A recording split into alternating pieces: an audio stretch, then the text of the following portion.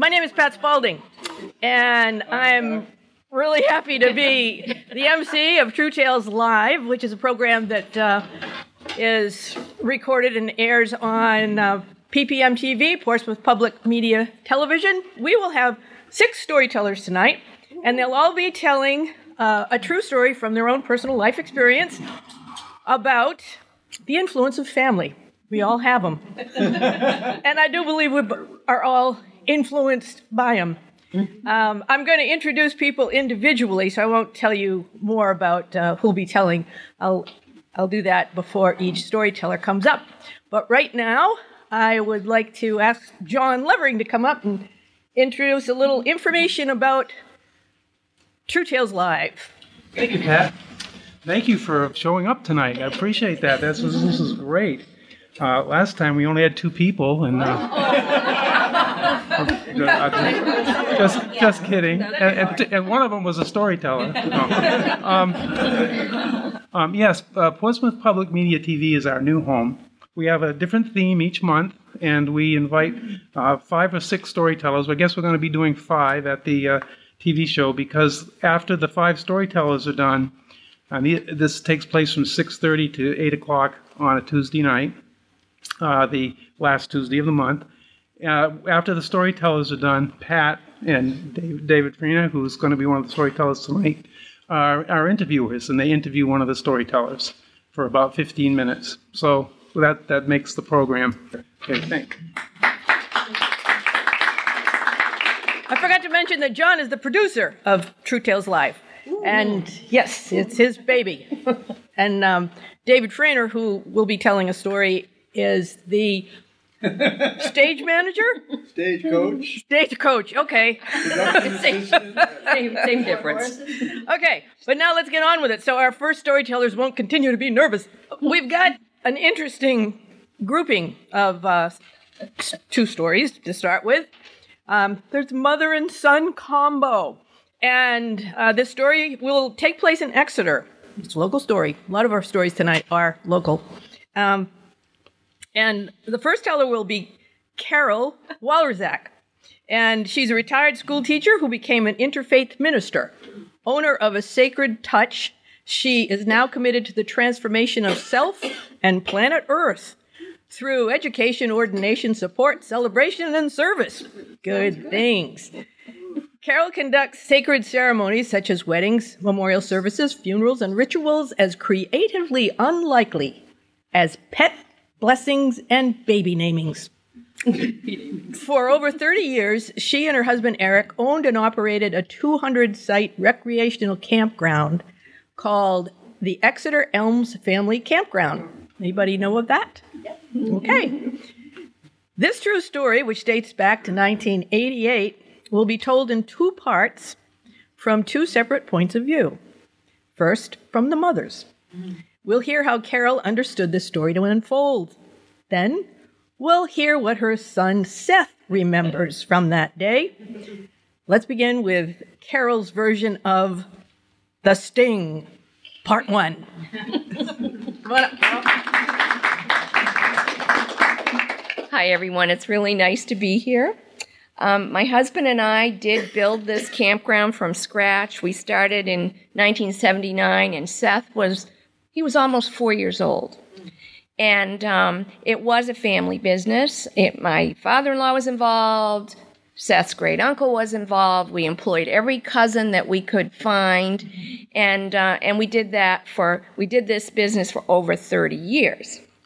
So I don't know if you've been there, but it is located on the Exeter River. There was a mile of frontage on the river, and for a long time, Rick's dad was in construction, and he had no way to get to that back property. And all of a sudden, there was a place called the Clamshell. It was a little takeout restaurant.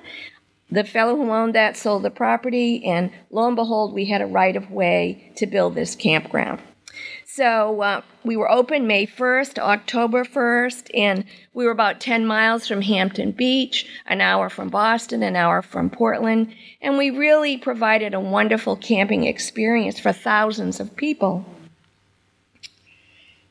This experience included fishing, kayaking, canoeing, recreation programs. You could do everything from badminton to swimming. We had a pool, a rec building, a store, basketball court. It was a lot going on. We had such notable campers as the Moonies, real honest-to-goodness gypsies who came with hobbled chickens. Seabrook Power Plant, remember when there were protesters and there were people working there? Well, they decided to all camp at our campground. So we put them in separate parts of the campground to keep the peace. We also had politicians, soap opera stars. Reverend Pat Robertson was there, and a New York fashion model who camped with high heels and leotards. She loved prancing up the graveled road. So we did cater to people from all walks of life, including the homeless. So this evening, I'm going to tell one story out of probably 1,000 stories I could tell. It did take place in 1988, and it is called The Sting. It's 3 o'clock in the afternoon. It's July 5th, 1988. A busy 4th of July weekend at the Exeter Elms Campground, where we expect close to 1,000 campers. Every site is filled for 4 days. The weather is perfect for camping. The Exeter River is pristine for kayaking and canoeing. The store is stocked with everything from marshmallows to firewood. The game room is up and running, and the rec director is planning a variety of games and tournaments. So I'm in the campground office working really hard, registering campers, when I get a phone call. Mind you, I've changed all the names just to protect people, the innocent and the guilty. Okay. And it's Lieutenant Raymond of the Exeter Police Department, and he calls with an emergency request. He is looking for a black Plymouth Voyager van from Massachusetts. He gave me the license plate numbers. So at that time, we didn't have a computer reservation system, so I had a box. And I went in the back room. I was grumbling, but I did get away from the ringing of phones and the onslaught of customers, and I had to check the paperwork all by hand to look for this plate. I am not a happy camper. Now, I had momentarily forgotten that my mother was visiting from out of town, and she was at our house, which was maybe 1/8 of a mile up the road from the office. And she's looking forward to a lobster dinner that evening. So I give her a call, and her southern drawl comes over the phone.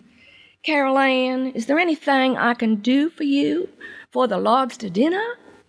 And I say, "Well, Mom, we should all be home by 6 o'clock. If you could set the table, that would be really, really nice." Then I kind of forgot about it.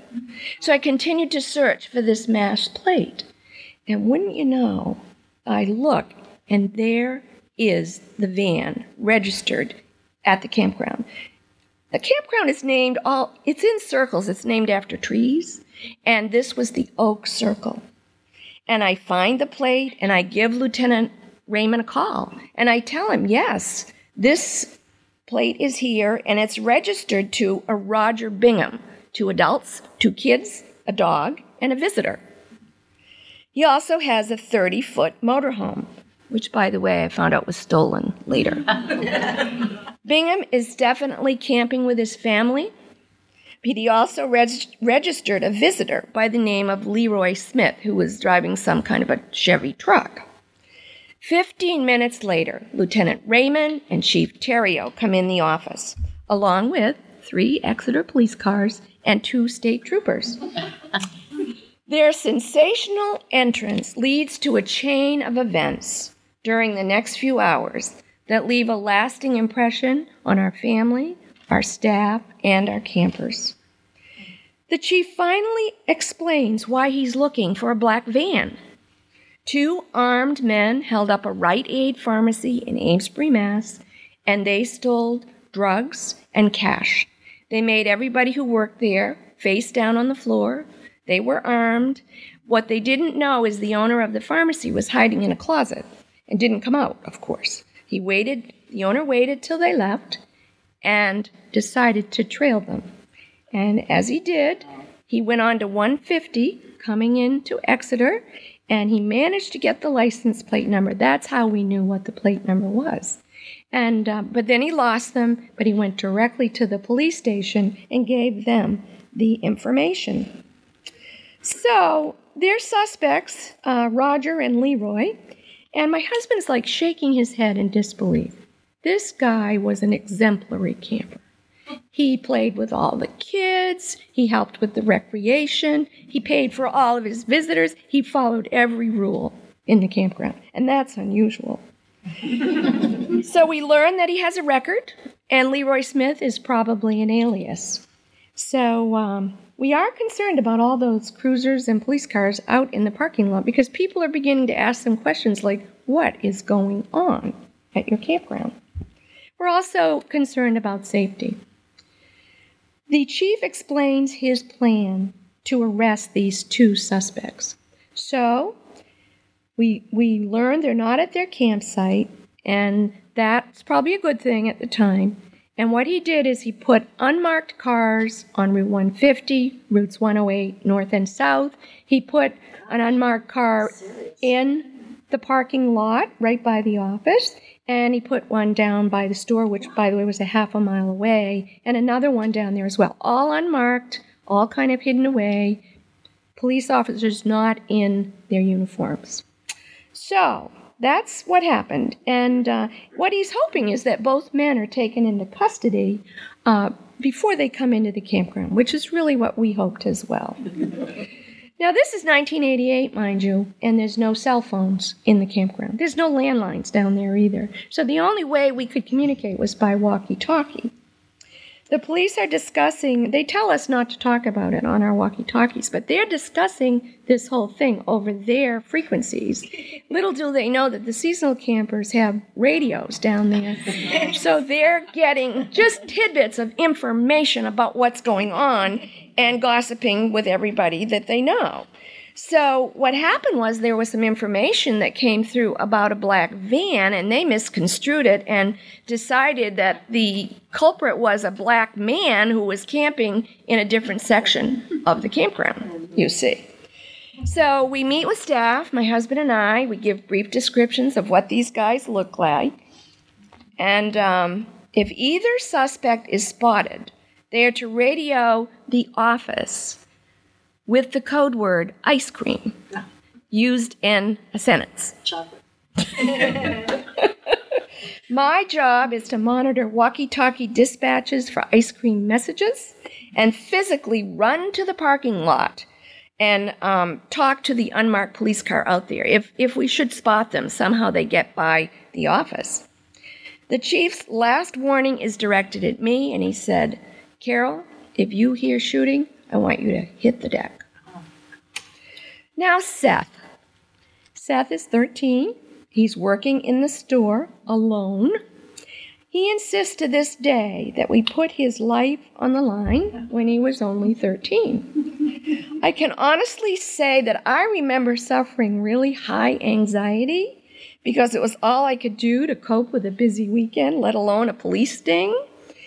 And I wasn't really in touch with my feelings about my dear son in the store and how it might affect him. And you're going to hear about that in just a little while. So it's now 6 p.m. Wasn't I supposed to be home boiling lobster? Mm-hmm. Campers are going about their daily business without knowledge of the sting, and my stomach is just churning with angst. It's early evening. Most of the campers by then have checked in. It's pretty quiet in the office, and the unmarked police car's parked right outside. The office door opens, and in walks Roger Bingham in the flesh. Big, blonde, burly Roger Bingham. Luckily, he was talking to another guy, and he didn't see the shocked recognition on my face. Again, he was being honest. He was registering a guest. And I just played along with it, and had to fill out all of that information. And he gave me a $50 bill. He always gave me $50 bills, now that I remember. The car drives off, and I sprint out to the cruiser yelling, "That's your man! Go get him! He just went into the campground." So the officer radios his cronies and he disappears down the campground road. I return to the office feeling alone and rather frightened. Bingham is arrested and quietly handcuffed in the oak section where he was camping in front of his wife and 2 children. Unfortunately, men, women, and children, mostly French-Canadian, were witnessing this event as well because they were camping nearby. Leroy Smith wasn't with him, but he hitched a ride. And later on, he just kind of zoomed in, was a stranger in a VW Bug. And he was wearing a Joe Camel t-shirt, I understand. As he came to the scene with Bingham down on his knees, being handcuffed, he saw that and he took off at a run. So he's not spotted by the police again, but he is spotted by Jack, one of our security men, who decides to tackle him. He tackles him right down to the ground, and next thing I know, I get the radio goes off. Carol, the ice cream has landed.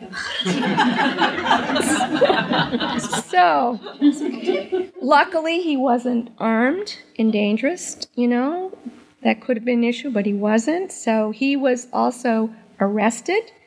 Now at 9 o'clock that night, remember the lobster dinner was at 6, my husband calls a meeting, a campground meeting. He wants to dispel rumors of what happened and to let people know about the sting. He claims it is the best attended meeting in the history of the Exeter Elms Campground. As he speaks in English, a volunteer interprets in French so that our French-Canadian clientele really know what's going on. He also apologizes to an unknown man who was taking a shower when the police ordered him out with his hands up. So after the meeting, security alerts the office to report that Bingham's wife and that friend that came in to register, they had flashlights and they were looking around our dirt pile in the woods on the access road. So I called the police again. They came, but they didn't find any drugs or cash, and so they were not arrested. At 11 p.m., our family sits down for a much-deserved lobster dinner. The end.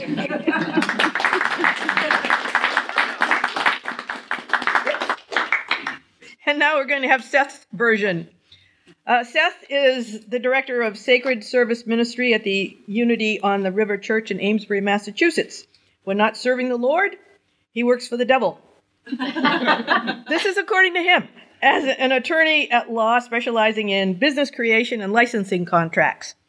Seth says that while growing up in the campground, featured in the story, actually, as his mother has already told us, he encountered gypsies, moody cultists, televangelist Pat Buchanan, the FBI on multiple occasions, and an unhealthy amount of Maple Leaf Speedos.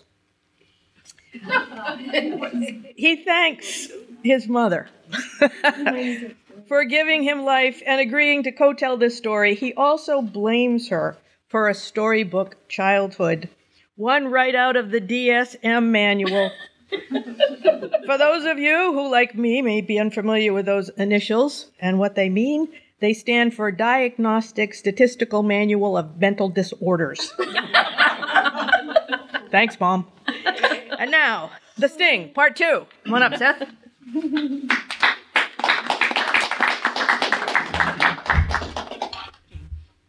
Well, that was a great outline, Mom. That's a good start. I didn't quite hear the apology I was looking for. After how many years? Many. Yeah. Many years. Hopefully I can add some flavor to this story. I do want to thank you for the opportunity to tell the story again. It's a lot of fun, and it's so much cheaper than therapy. Growing up in the campground was like living in a carnival, but without any rides or cotton candy. It was just weirdos. The campground was a transient paradise in our backyard, located near the French-Canadian Riviera of Hampton Beach. It was the hidden trailer park of Exeter, New Hampshire. Now, Exeter's kind of a priggish town. It's famous for Phillips Exeter Academy, for its prosaic pastime of silently judging one another, and for its exaggerated sense of historical self-importance. And I say this because I want to mention Exeter's annual tradition of celebrating 4th of July 2 weeks late every summer.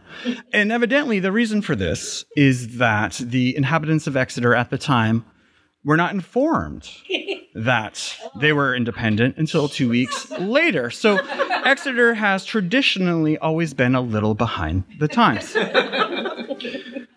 Looking back, and I apologize to Exeter, but to me, Exeter was like this Andrew Wyeth painting. You know, those beautiful but very idyllic 50s scenarios, those paintings, like of white people doing really white things, like collecting stamps, or like playing croquet, or taking a nap down by the old fishing hole. Well, the campground was like this festering little crack in the picture. This secret alleyway to the back of the portrait, where people cursed, where they judged each other loudly and to each other's face, and they still went fishing, but they often were drunk and fell in the water.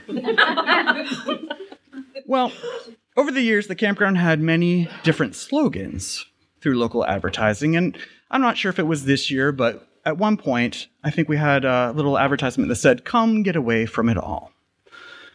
Ironically, this slogan kind of came back to bite us because the campground was a perfect place to get away from it all, including the authorities.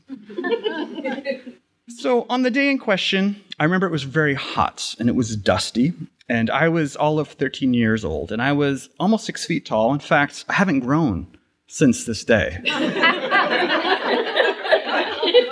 I think there's a correlation. And I had this really shaggy hair that grew over my eyes, and I would use that to hide from people, like a toddler would hide, you know, if I was feeling shy. And one reason I had this hair is because I loved my brother, and my brother and I were both metalheads. Like, we loved heavy metal music, so we had these awful, looking back, awful mullet haircuts and like heavy metal t-shirts. And at this age, just to let you know what I was like, I would argue with my other 13-year-old friends about which heavy metal band would win in a fight, like Aerosmith versus like Poison. And I would always root for Def Leppard because they had this one-armed drummer because he got in this horrific accident, but he was a fantastic drummer. And I guess I always just really loved the underdogs. But anyways, my brother went to private school. I didn't see him for a while. He comes back and he has this beautiful long hair. His bangs were out, and he was suddenly a hippie. And I was startled. I had no idea. So, of course, I was going to be a hippie. Being from Exeter, I was a little behind. And so I was growing it out. So I was walking down the road from my parents' house. At the beginning of the campground, there is the campground office and a cabin. My brother was living at the cabin with 3 friends he brought home from prep school for the summer. And they had gone full-blown hippie. They had started this fashion trend of just wearing a tapestry as a skirt. No shirt, no shoes, no underwear, and definitely no deodorant. Just a tapestry. And typical of hippies, it's like when you see one, you have an infestation. Because there would always be these other hippies with their VW buses, with their dogs, with their drums, and with their hacky sacks. So I was looking over there to see what was going on, because this was the first thing that campers saw when they came into the campground. Well, it was early in the morning, so no hippies were out. Typical. So I remember navigating my way through the Tetris-like parking maze of the office parking lot. I remember there being like a 5th wheel parked diagonally, some motorcycles, some pop-up tents, and all sorts of vehicles, many of which having the license plate from Quebec. The office was really busy. It was going to be a busy weekend. It was very hot. And I remember taking advantage of my beanpole frame and my natural hair shades and just kind of coming into the door and then leaning against the wall till I could get to the side entrance to the back office. When I opened that, I saw my mother in her full multitasking glory. In one hand, she had a telephone in a very serious conversation. In the other hand, she had a walkie-talkie, also in a conversation. Under her elbow, she had all sorts of files. And she was somehow still drinking coffee. Black coffee from Dunkin' Donuts. She looked at me, nodded once, and then quickly put everything away. She sighed, looked me straight in the eyes, and said, "Seth, we have a situation." Now, this is something I've literally heard hundreds of times in my life growing up in the campground. And then she started in on it. So here's the situation. We have armed criminals in the campground. The police are coming. Some are already here. There'll be some undercover and then my 13-year-old brain shut off. None of my life experience had prepared me for this conversation. And when I came back to my consciousness, I had this moment of clarity about my mother. She is a formidable woman. And I say this as a compliment. And she's very kind. She's great. And she's very tough. And she's very organized. But she also has like this Zen-like ability, like this strategic genius of a General Patton. And like General Patton, she's willing to make sacrifices. So she continued. She said, "So this is the important part. When you see this man," and she showed me a picture of a scruffy-looking man that I recognized because he always bought Marlboro Reds in cash. And he also had a really cute daughter. She was one of the few cute girls that I would stoically hide behind my hair as I professionally handled her transaction in awkward silence.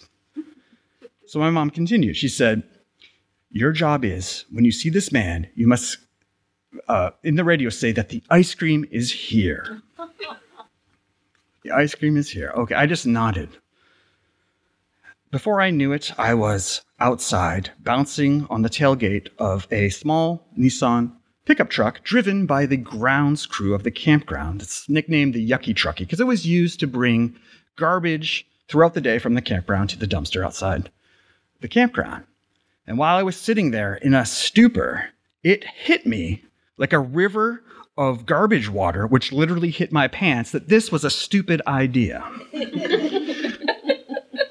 What kind of plan is it to send a 13-year-old into the campground to go con the con man? What kind of mother would willingly sacrifice her baby son by sending him into the jaws of an unknown situation? And so we went down the dusty road, bouncing, and before I knew it, I was in front of the store. It was very hot, and I remember unlocking it and right away running to the ice cream to check that out. And of course, it was completely full because we had just gotten the ice cream. And I was thinking, oh, there goes the plan. This is awful. Why would the ice cream be here if we have plenty of ice cream? I can't believe I'm going to die. So what can I do? And so I was like, I know what I can do. I can eat some ice cream. Because if I eat some ice cream, then there will be less ice cream, and then that would make sense when I say the ice cream's here. So luckily it was hot, and so it made this chore a little bit more bearable. So I started eating ice cream and thinking about my mother and about the fact that I had a perfectly good older brother. One who was older and wiser. And then it dawned on me, maybe I was chosen because I actually wear pants and don't wear a skirt. Maybe this is a job for me. Maybe she's counting on me. Maybe I'm expendable. Anyways, I didn't know what to think. And so I started doing transactions. In the store, people bought wood, and they bought ice, and they bought cigarettes, and they bought candy. So much candy. So many little kids with their grubby hands and their little pennies buying candy. And although I was very awkward at 13 years old, I was quite a hit with the 7- and 8-year-old crowd. And so they would often come in to play games with me. And I may have even taught them how to do 3-card Monty, where you can hustle people with cards. I'm telling you, the campground was a heck of a place to grow up. But I shooed them away because this was a serious situation. I was attentively listening to the radio. And at one point, I heard the static. And I heard something about an accident. An accident by the office. And I thought I heard the word hippie, like one of the seasonals chiming in. Anyways, I didn't think much of it. The day got much hotter and much quieter. This time of day, in this part of the summer, a lot of the transient campers are at the beach. And then I heard some yelling. And then I heard the static of the radio. And I look out the window, and I see a man running. Not any man, one of the men. And first thing I do is I go and I lock the door. And then I unlock the door, and I get behind the desk because I have to call about the ice cream. And then I see him run right by the store. And then there's a lot of talking going on the radio. And then I see someone who my mother referred to as Jack. I have a different name for him. He was an off-duty security officer for our campground. I call him Napoleon McSurley. Napoleon was about 5'2", and what he lacked in height, he made up for in just confidence. He was about 6 beers into his day off, and he was running bare-chested after the wanted man. Now, I would like to say that I had the courage to follow this chase and that I actually saw it firsthand, but I did not. But I can give, by way of an epilogue, a synopsis of what happened. Napoleon chased this man into the woods and into the swamp where he cornered the man, I believe, against the river, and he tackled him. And he held him there until the police arrived. But the police were a little late because they did accidentally apprehend a poor, naked Canadian man from the Hickory Comfort Station. Now, when the news article came out in the Exeter newsletter, this didn't appear. But the accident that I had heard referred to on the radio was actually my brother. You see, my brother had come in, and I come to find out much later, kind of lost his mind. He thought the police were for him. As a stereotypical hippie, he was expecting something in the mail, and he thought he was busted. So once he figured out what really happened, he was still really nervous, and he ended up backing into a camper's vehicle. There was no damage, but he told me that he did offer the police coffee, even though it was about 95 degrees at that point. And I should mention, he was only wearing a tapestry. So this is the story of the sting. This is one of about 1,000 stories that we have from this campground. And I accept your apology.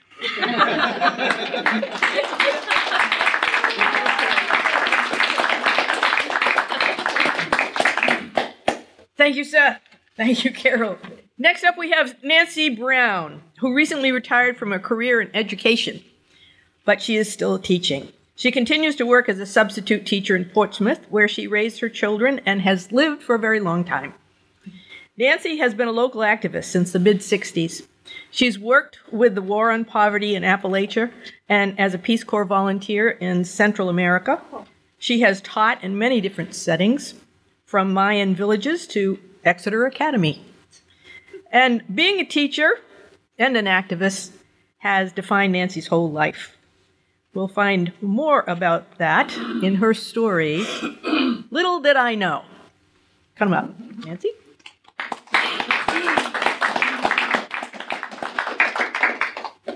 Well, thank you for coming tonight. I'm originally from Wisconsin, although I have lived in New Hampshire for probably 40 years. I came from a very working class family, 3 siblings.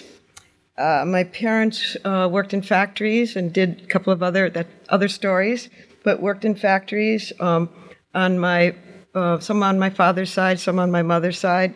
On my father's side, my grandfather had a little Polish butcher store that was about the size of this room in West Dallas, which was pretty working class community right outside of Milwaukee. And neighborhood full, I remember the neighborhoods that I'd walk to school, walk to where my grandmothers lived. One lived in this direction, the other grandmother in the other direction. Very friendly people. And when I go back to visit, I always ride through those neighborhoods. I have wonderful memories of those time as a child, especially my grandparents and my dear friends and family as well. Catholic grade school, that's another story. Public high school. And this is where the story begins. Sort of in high school, I was a senior, halfway through my senior year, and I had already spent time with what they referred to as a counselor that would kind of talk to you about what you might be doing with your life. And the counselor was, when I thought about like who she really was a physical education teacher and worked part-time as a counselor. And I remember her saying, well, I hope you're thinking about, maybe following what your parents do. And, if you want to maybe go to night school or something, keep learning some things, but, you get yourself a good job. And that was her recommendations. But I had these wonderful friends, which when I go back to Wisconsin, I still see some of those friends after all these years. And there were a couple of teachers that, besides those friends, that kind of, encouraged me to think about doing some other things in my life than to following what my parents did and family members. And there was one in particular that would stop me in the hallway and talk to me and say, Nancy, you thought about what you're going to do with your life? I go, yeah, I'm thinking. And I got involved in quite a few things in high school. So I knew different groups of people from different neighborhoods, and I without knowing that I had a sense of how you could get people to come together, I would do that. And it took me years later to figure out that I could do that. And this woman, Mrs. Clark, would stop me every time she'd see me. What are you thinking about doing, Nancy? I go, well, I'm thinking. And it was halfway through my senior year, and I remember her stopping me in the hallway. And I'm at my locker. You open your locker, you put some books in, take some other books. And I had to get down the hallway to the class. She said, it's getting late, Nancy. You'll only have a few more months that you're going to be here, and you have to decide. I said, yeah, I'm thinking. Are you thinking about going to college? And I remember stopping, looking at her and saying, how could I possibly do that? How could I possibly do that, Mrs. Clark? First of all, my parents don't have any money. I work in a drugstore after school. I make about $15 a week. How could I possibly go to college? And there was this moment of silence. And I remember her staring at me. And she said, I'll tell you how you do it. You do it by yourself. You could do it if you wanted to do it. You do it by yourself, okay? You can go to class now. And she turned around and walked away. And I remember walking away down the hall and kind of looking at her. And then, opening the door, going in the classroom, not paying any attention to what was going on in the classroom because of what just transpired in the hallway. And that night, and I remember talking with one or two of my friends that were also going off to college, but the others were not. And I remember thinking about it. That night, thinking about it. The next night, thinking about it. And then waking up sort of like having an epiphany. She's right. I could do it myself. I'll figure out a way to do it. I could do it myself. So it was January now, the end of January. And my parents are in the kitchen. And I say, Mom and Dad, I have something to tell you. My brother's in the living room. One of my sisters is in the living room. The other sister was in another room. And I say, Mom and Dad, I have something that I'd like to tell you. I've been thinking about something that, I made a decision. And my mom, pretty strict woman, she kind of looked at me. My father was kind of helping her make whatever they're making for supper, for dinner.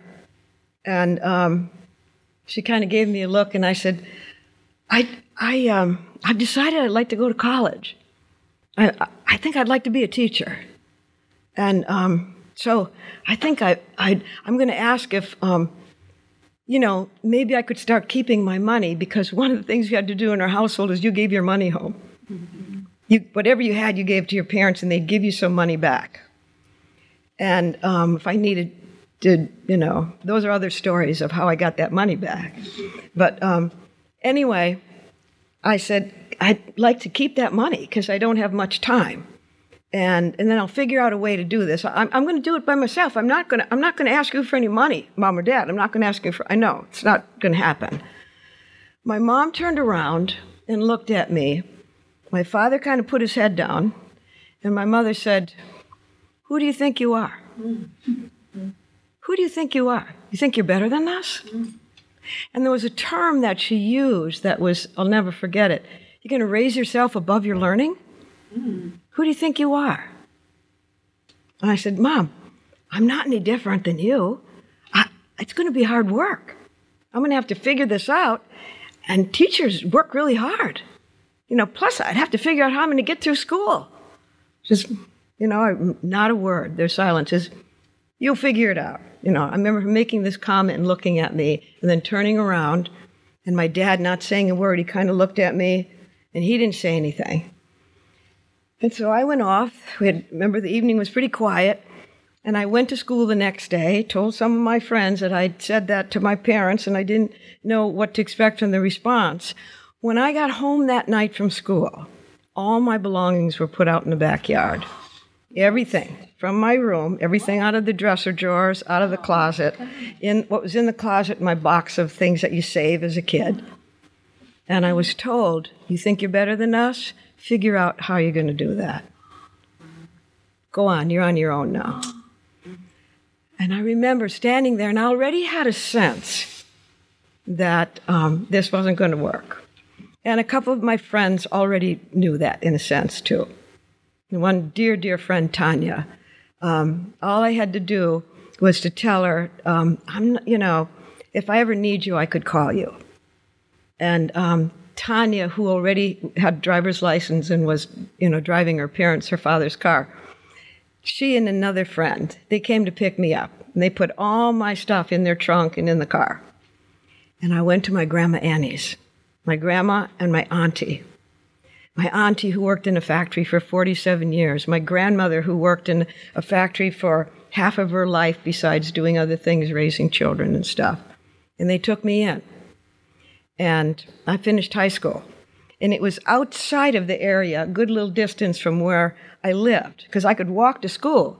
Had wonderful, memories of walking to high school. You'd walk one block and I'd meet with one girlfriend, and then 2 more blocks I'd meet with another girlfriend. Sometimes in the winter, the hardy snowstorms we'd have, what do you do, climb the hill, the piles, it's king of the mountain. We'd be late for school because we'd climb the, mountaintop and then have to go sit in the office for a little while when we got to school, but the wonderful memories. Now, because I was living with my auntie and my uncle and my grandmother, they had taken my grandmother Annie in. She used to live in walking distance from where I lived. I had to take the bus. I had to take a school bus. A regular, public bus.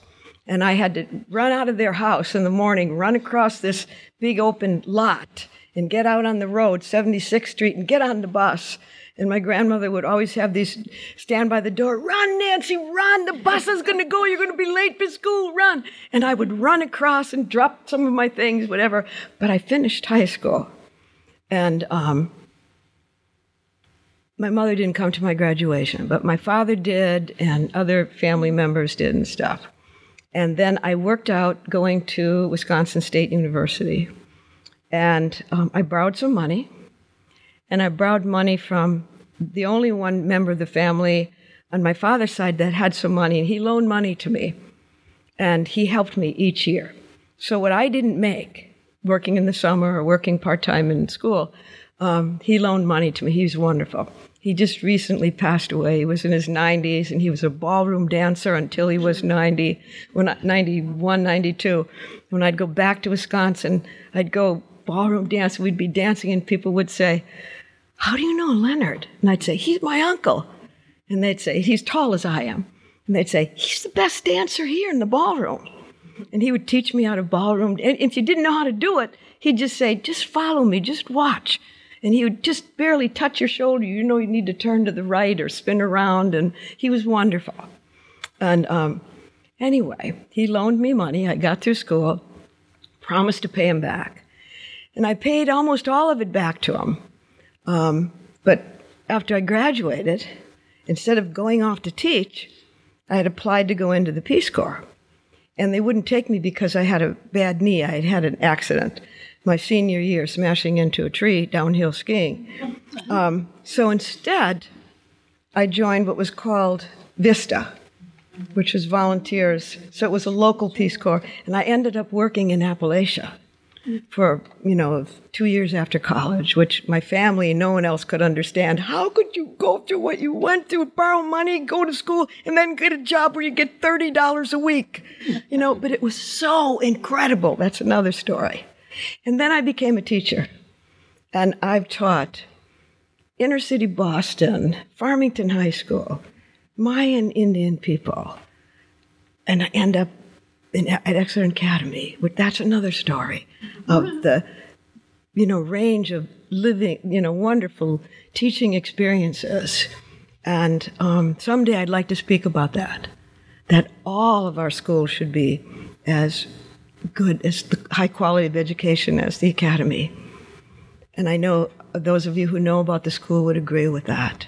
But it's been such a gift to me that I figured out, because of these two teachers, that actually, one in particular, Mrs. Clark, that never stopped poking at me in the hallway, that I just went a different direction.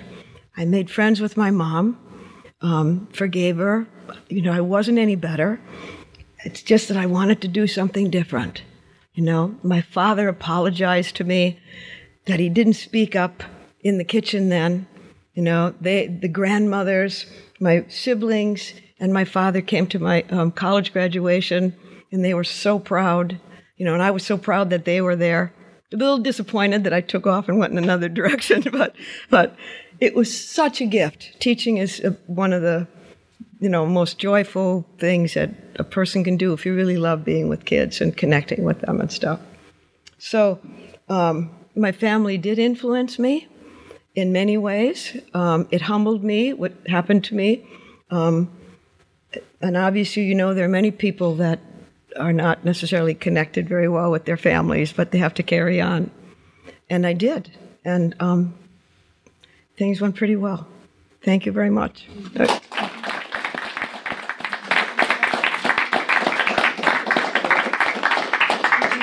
Thank you, Nancy. David Frainer is coming up next. He's a retired Unitarian Universalist minister. He's also a storyteller and a poet who recently completed a term as co-chair of the Portsmouth Poet Laureate Program. David believes that storytelling is important because no matter how different our backgrounds or our circumstances, when we tell our own true tales, we begin to build bridges, connections with one another. A well-told story that is right on point can be the basis for healing oneself, for healing others in similar circumstances, and can even help heal entire communities. The title of his story, How a Good Boy Crashed Christmas, will take us back to his childhood spent in Great Neck, New York. David chose to tell this story because underlying this particular Christmas experience is a family dynamic that to this day continues to influence the way David thinks and operates in the world. Let's hear more about How a Good Boy Crashed Christmas. Come on up, David.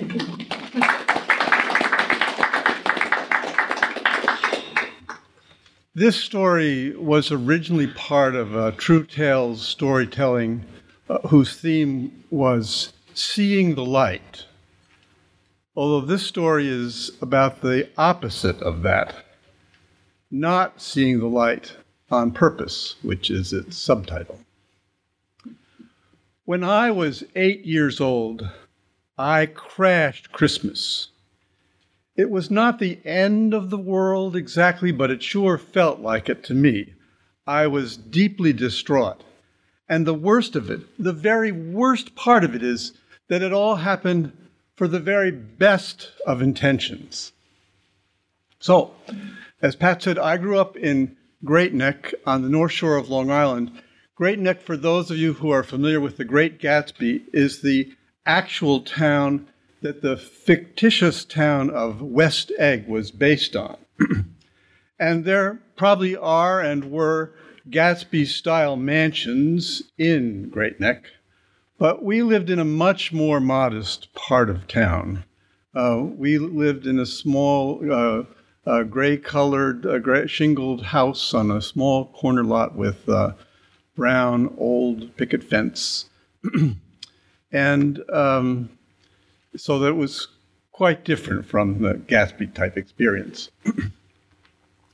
All of our bedrooms were on the second floor. You'll see later on that that's important. My father was of German stock, and that's relevant to this story because, well, what you've heard about Germans is largely true.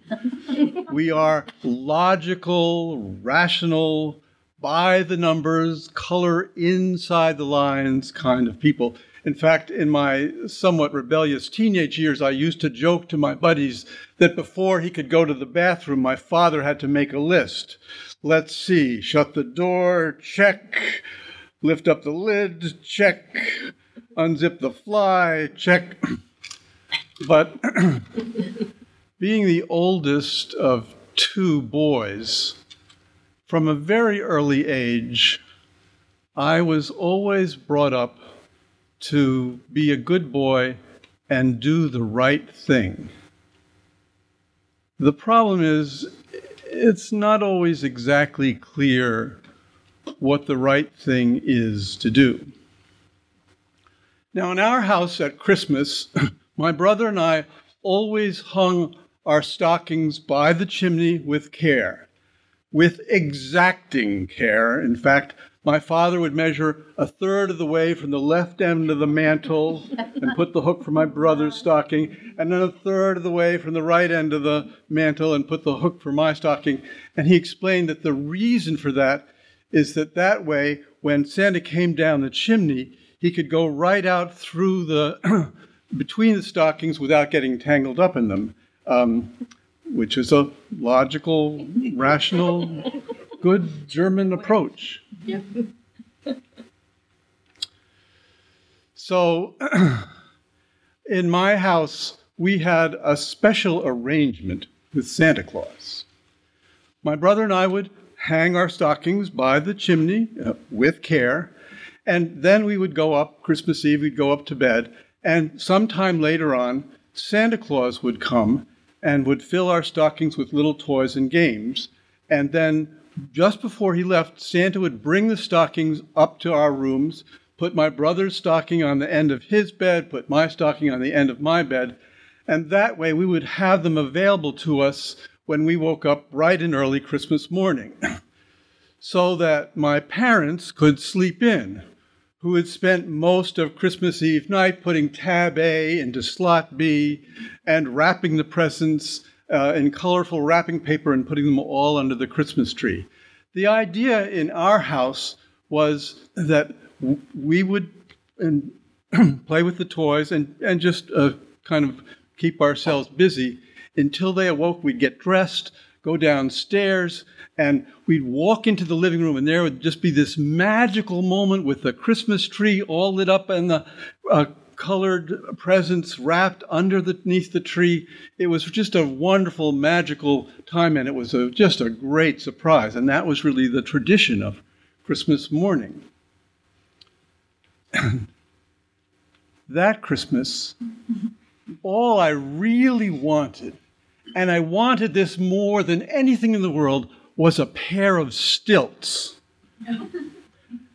Now, if you think about it, stilts presents a little bit of a problem for Santa Claus because how's he going to get them down the chimney and out into the living room?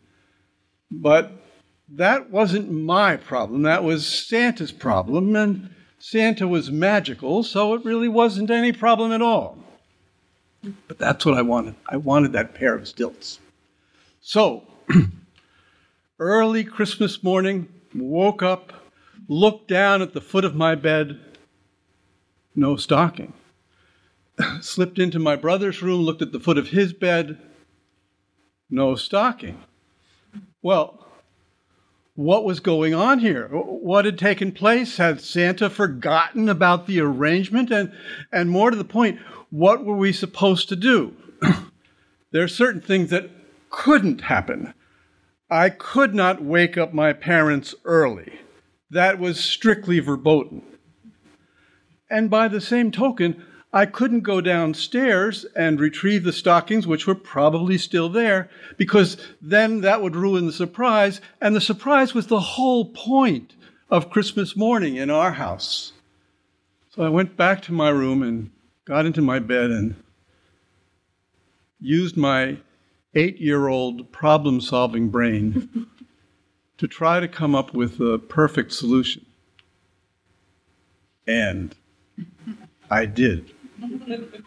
I would go downstairs with my eyes closed, reaching in front of me, feeling my way across the living room to where the stockings probably were, and then I'd get them down and turn around and head back to the stairs and go on up, put my brother's stocking by the foot of his bed, take mine into my bed. We would both be able to play with our little toys and games until my parents woke up.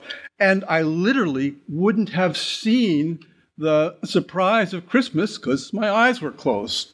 The perfect plan. So I set right out, went over to the top of the stairs, closed my eyes. Now, working my way down the stairs wasn't so bad because I had the stair railing. And I managed to turn left into the living room without tipping over any lamps or tables. And I was doing pretty well. There was just one problem. Exactly right in the middle between my brother's stocking and my stocking was a 7-foot-tall pair of stilts, which I walked right into. I crashed the stilts. The stilts went over to the left. They crashed into the tree. The lights came off the tree. The Christmas balls crashed down. My parents woke up. There was yelling and screaming. My eyes were now wide open because I had really, really screwed up big time. I was in deep trouble.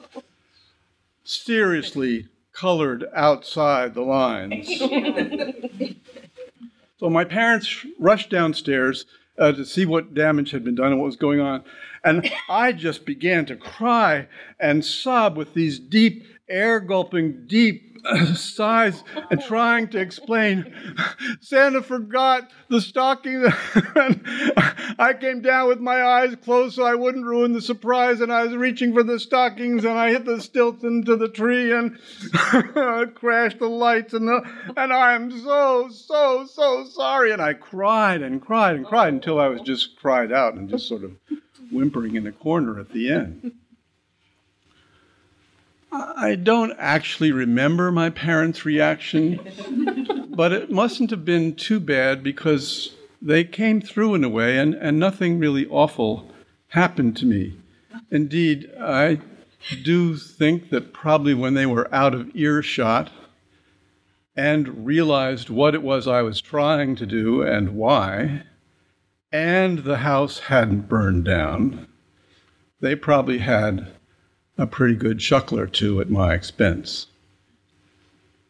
What I do remember, and remember so clearly, are those feelings of fear and failure and deep personal shame. My parents quickly set about repairing Christmas.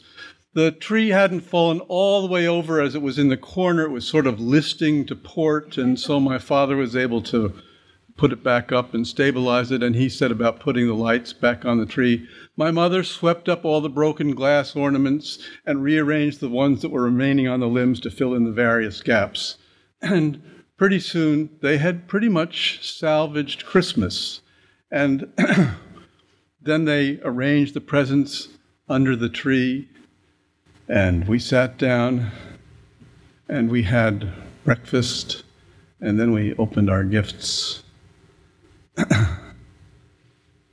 But I will never forget, I think as long as I live, the feeling, the deep, air-gulping, sobbing feeling of, on a personal level, having crashed Christmas and caused, personally and directly, a kind of catastrophe.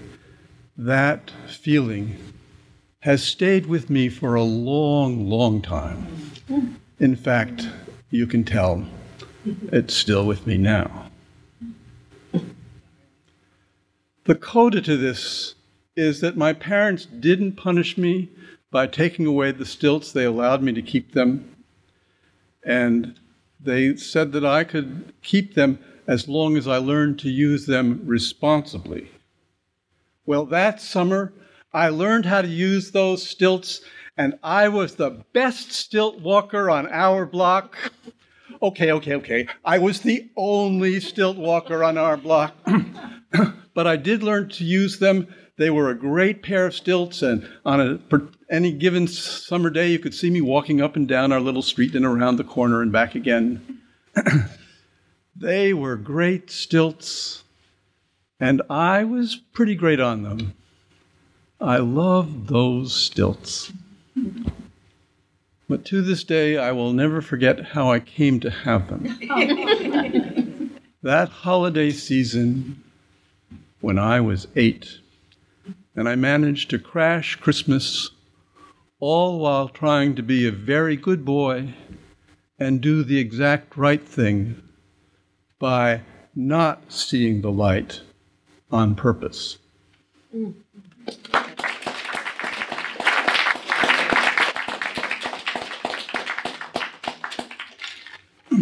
It's my pleasure to introduce our next storyteller, who is Pat Spaulding.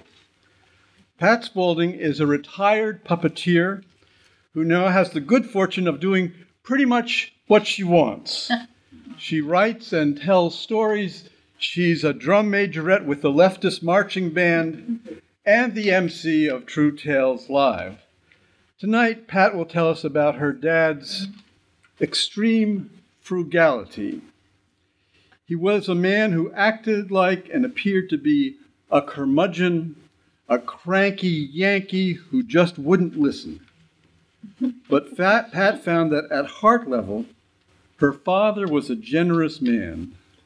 And although he would not show it, her dad was listening and always heard her. Her story's title is, What Difference Does It Make? Pat, come on up. Thanks, David. I'm going to tell this story conversationally mostly because my dad and I would talk. And as I wrote and practiced this story, I just heard his voice and I spoke to him and we talked back and forth. So that's going to be most of the story. But a little of the setup. I was born and raised in New Hampshire. I never left. I've lived here all my life. And I consider myself to be a Yankee, like it or not.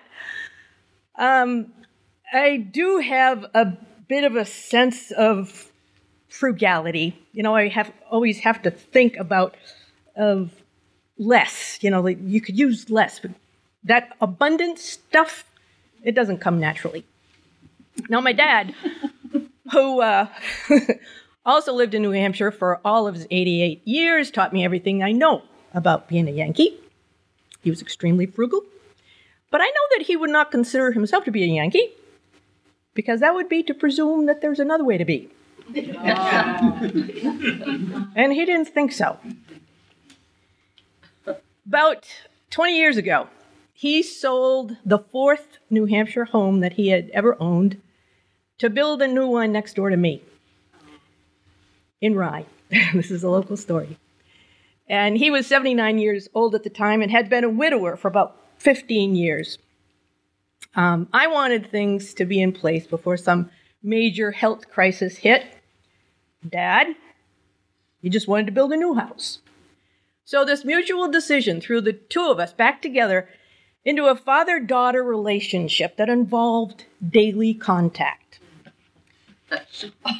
Now, often I would go over to his house and make supper. Sometimes, well, even more often, frankly, he'd make supper and I'd go over there to eat it. Not every night, but, you know, fairly regularly. So, just one night, I was in his kitchen, cooking an onion. And he looks at me and says, "Can't you use a smaller pan?" Oh. "Well, it's just a frying pan, Dad." "Yeah, I know. It's only cooking an onion." "Well, yeah, but, I mean, I'm going to add garlic and peppers, and I need some flat surface to push it around on." "Well, can't you push an onion around in a smaller pan?"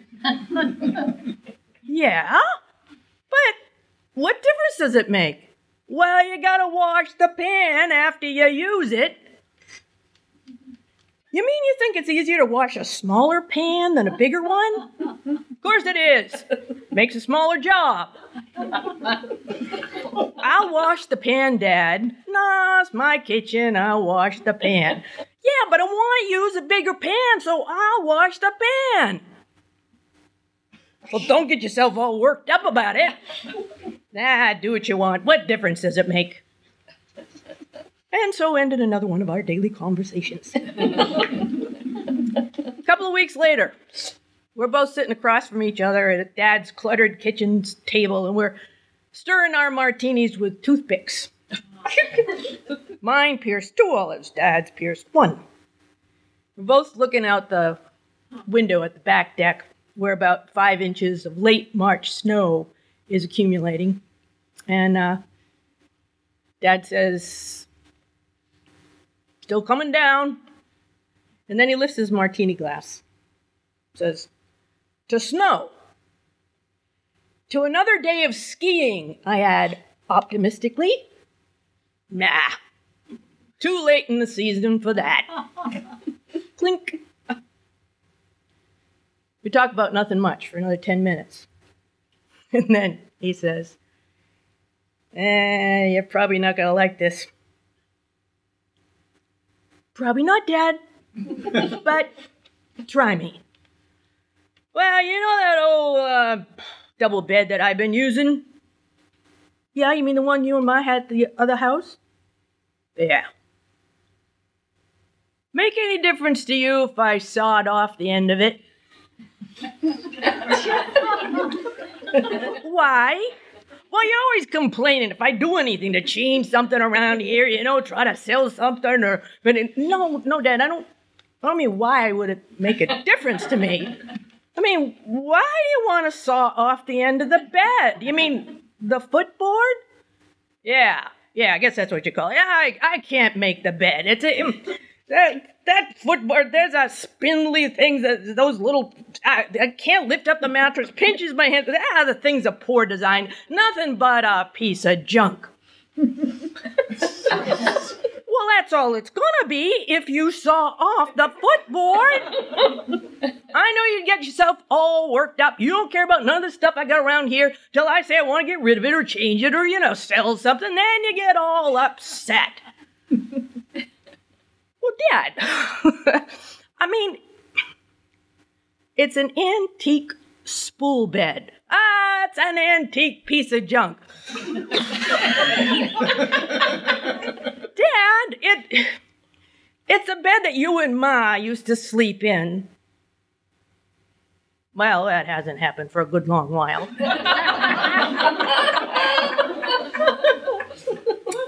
I let that set for a moment, and then I said, "Can't we move one of the single beds downstairs?" "No, I don't want to go moving beds up and downstairs. Why can't I just saw off the one that's already down here?" "Because it's an antique spool bed. Dad, look, if one of the single beds will make it easier to make the bed, I mean, you can move around it and, the sheets are...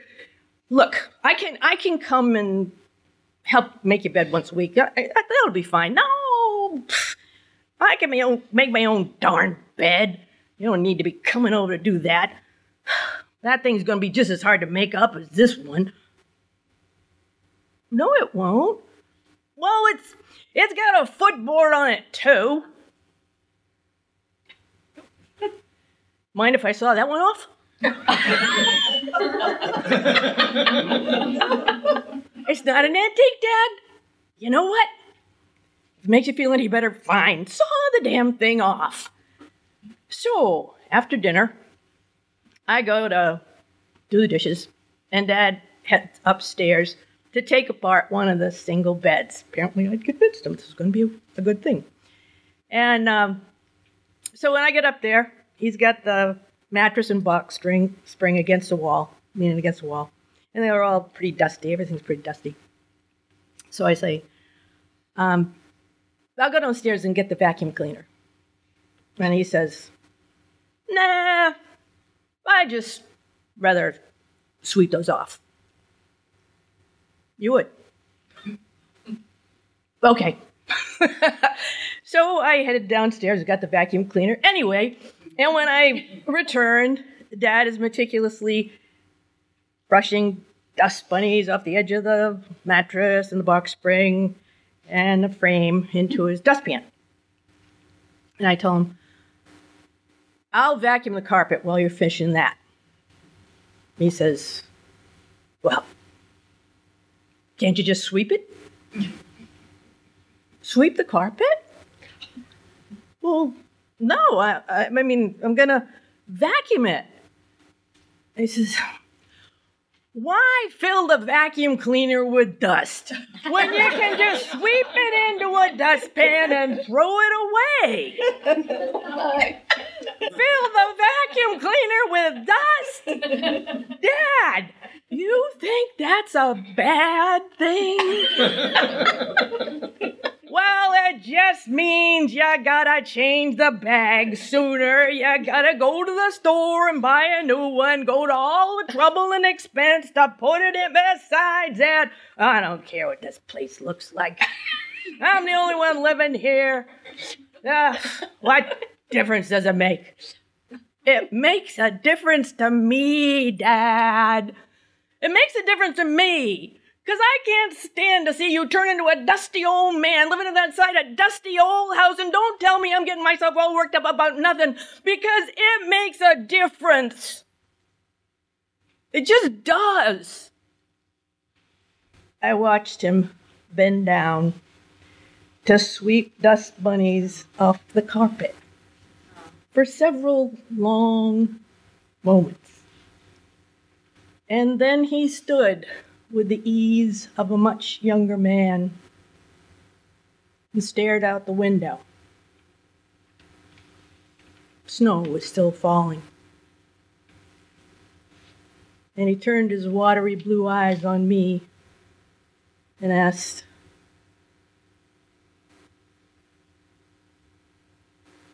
"You doing anything tomorrow? It's supposed to be sunny." I know. I said it was too late in the season, but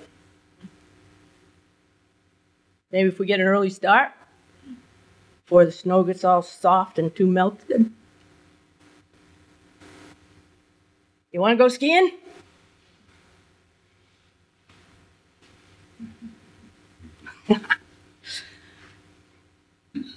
Yeah, Dad. It's not too late. Let's go skiing. And that was my dad. Thank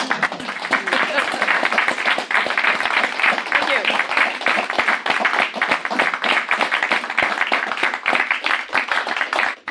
Last up, we have one of my personal heroes. His name is John Levering.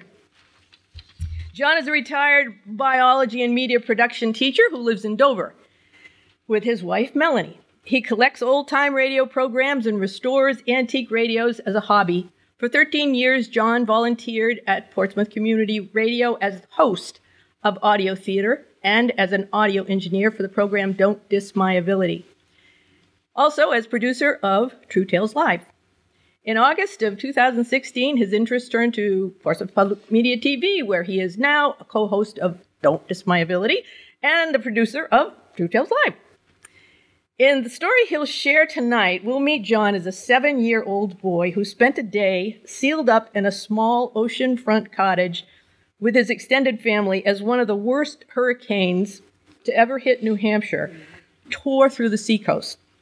That experience showed him how 3 generations of his family reacted to the same event in different ways. The title of his story is Hurricane Carol. Come on up, John. Thank you, Pat. A long time ago it was August 31st, 1954. I was 7 years old at that time. Do the math. Let's see, I'm 69. And I was in a cottage with my parents, my mother and father, and my sister, who was 13, and my grandmother, who was visiting us for the summer. She would come up for 4 weeks from New Jersey. And her name was Gertrude. We'll talk about Gertrude in a little while. Will we talk about Gertrude? Anyway, we were in this cottage right on 4th Street in Hampton Beach. 4th Street was the North Beach, but not that far up. And we still had the old pebblestone seawall. We didn't have the metal or the concrete. It was just the stone like it is at Genesee Beach and Rye. And that's what was in front of us. And I remember that we had Route 1A, which was only two lanes at the time. And the way you got over the stone wall really was to put a boardwalk down because the rocks would get so hot in the summer. And also it was, you could fall quite easily. We'd go up the boardwalk one side and then down the other. But anyway, we had this cottage that was a real cottage in the sense of the word. Inside the cottage, you could look up at the rafters. There was no ceiling. It was that type of cottage. It was only 3 rooms, two bedrooms, and then a kitchen, living room, dining room combination, and a little tiny bathroom, one toilet in it, no sink. We had to wash up in the kitchen sink. And we had a porch on the front of the cottage, and it faced the ocean. Well, on the 31st of August, 1954, when I got up in the morning, I heard my parents the day before actually talking about this thing called a hurricane was coming. Didn't really know much about it, but they were talking about it was going to be dangerous, probably a lot of wind and rain and all this kind of stuff. And my 13-year-old sister, did I mention? Her name was Carol. So I was having a good time with that. Carol, she's going to come and cause all kinds of trouble because being 7, I was her little brother, and I loved to get her in trouble, and she loved to get me in trouble. So we were arguing and laughing and kidding about it. And we got up in the morning, and the wind was blowing a little bit, and it was raining. Now, back to Gertrude, my grandmother was probably about 65, 67, somewhere in that vicinity. And she was up there for the summer. She was more or less slumming. She lived in New Jersey with my aunt, and my aunt was kind of well-to-do, and my grandmother was always dressed to the nines. Her hair was done. She had her fingernails were always manicured and painted.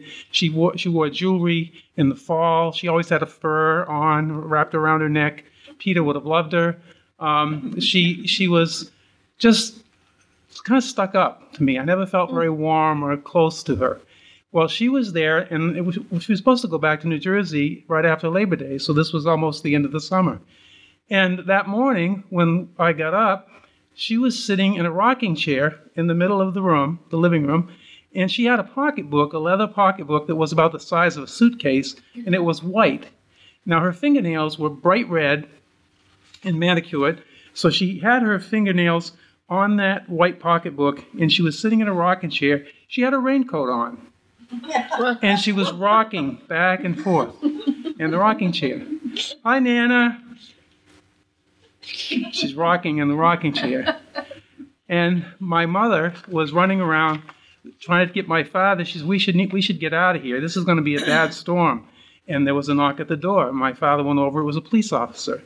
And he said, you should evacuate. We're bringing people to the Hampton Academy. The storm is going to be bad.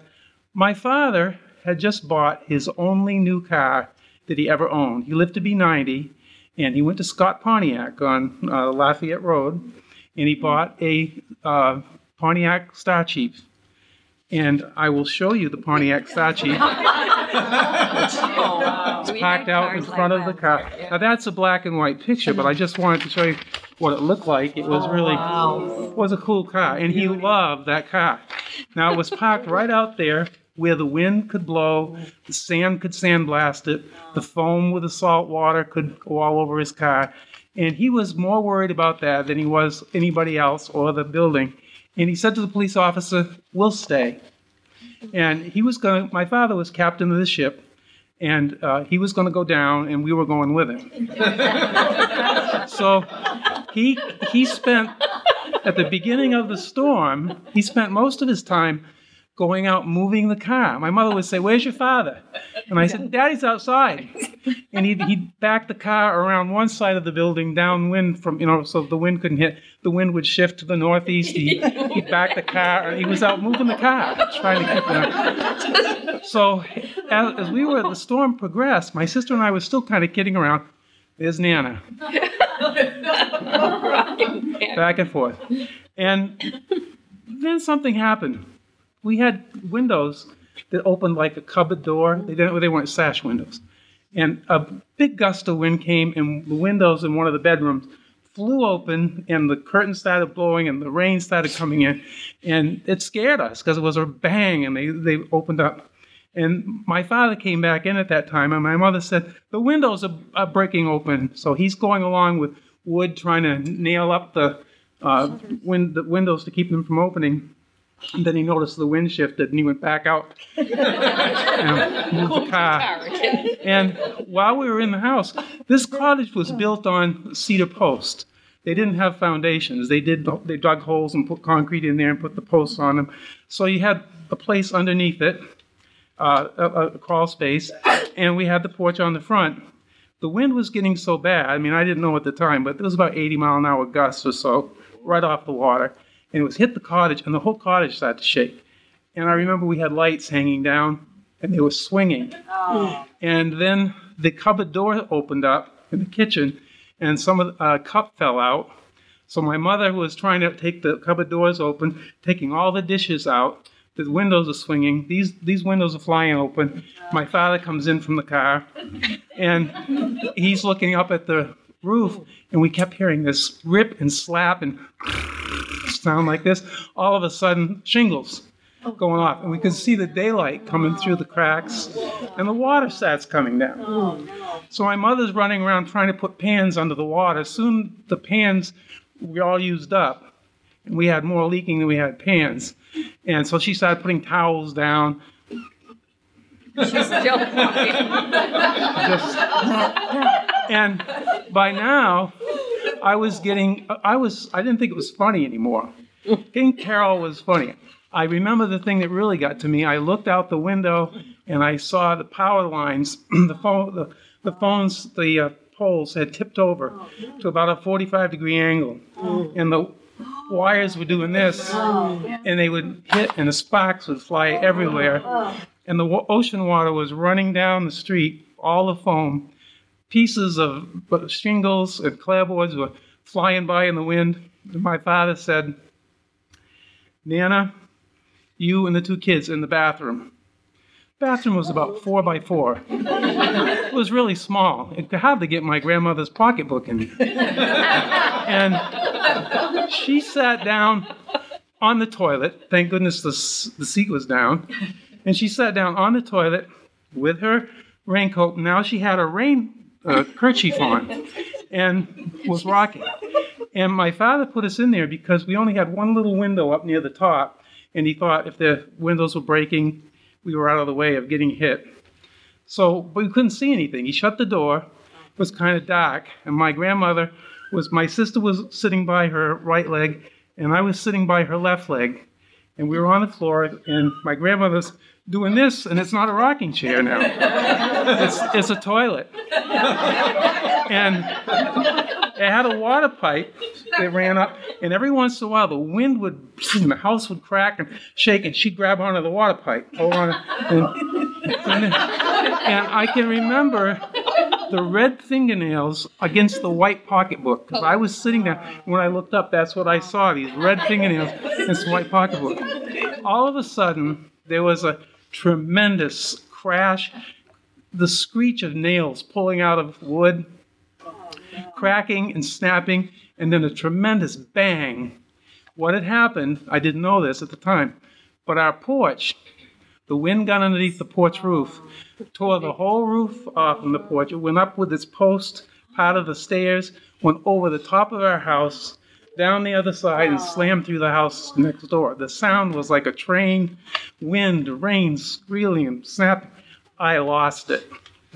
I started crying. I needed some comfort. Here's my grandmother. I'm sitting there, my sister's crying, and I grabbed my grandmother by the leg, and I said, Nana, are we going to be all right?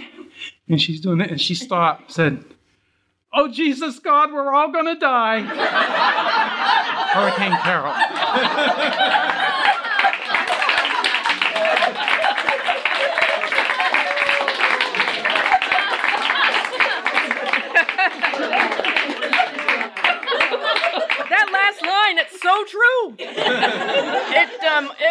cracks me up, even though I know it's coming.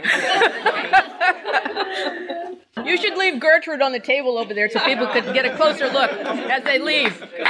Well, thanks for coming, everybody. And if you have any questions, we'd be happy to answer them. Just, but I'm going to let everybody go because it's the time, that the library closes and so, all that sort of thing. So thanks for coming.